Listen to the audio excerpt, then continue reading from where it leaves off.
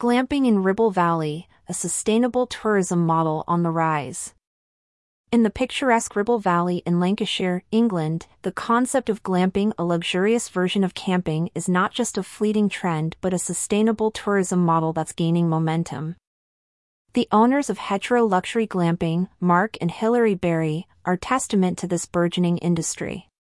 Since the autumn of 2019, they have been offering a unique blend of nature and luxury to their guests. According to an article by Lancashire Telegraph, their journey began with permission for 6 holiday pods. But as the winds of change blew, bringing with them travel restrictions and a renewed love for local holidays, the Berries saw an uptick in demand. This led to plans for adding 8 more pods, a testament to the staycation trend that's sweeping the nation. But Hetero isn't just about glamping. A short distance away at Hoober Farm, the Berries continue the age-old tradition of dairy farming.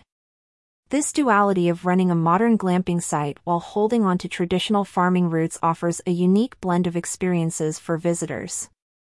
The Ribble Valley, with its lush landscapes and serene ambience, has always been a magnet for tourists.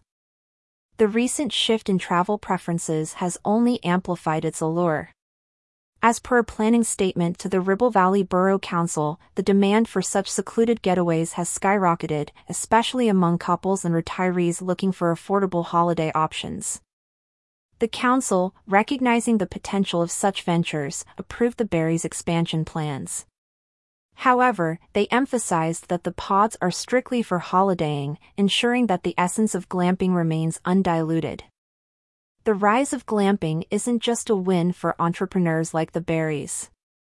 It's a boon for the local economy, creating jobs and boosting local businesses.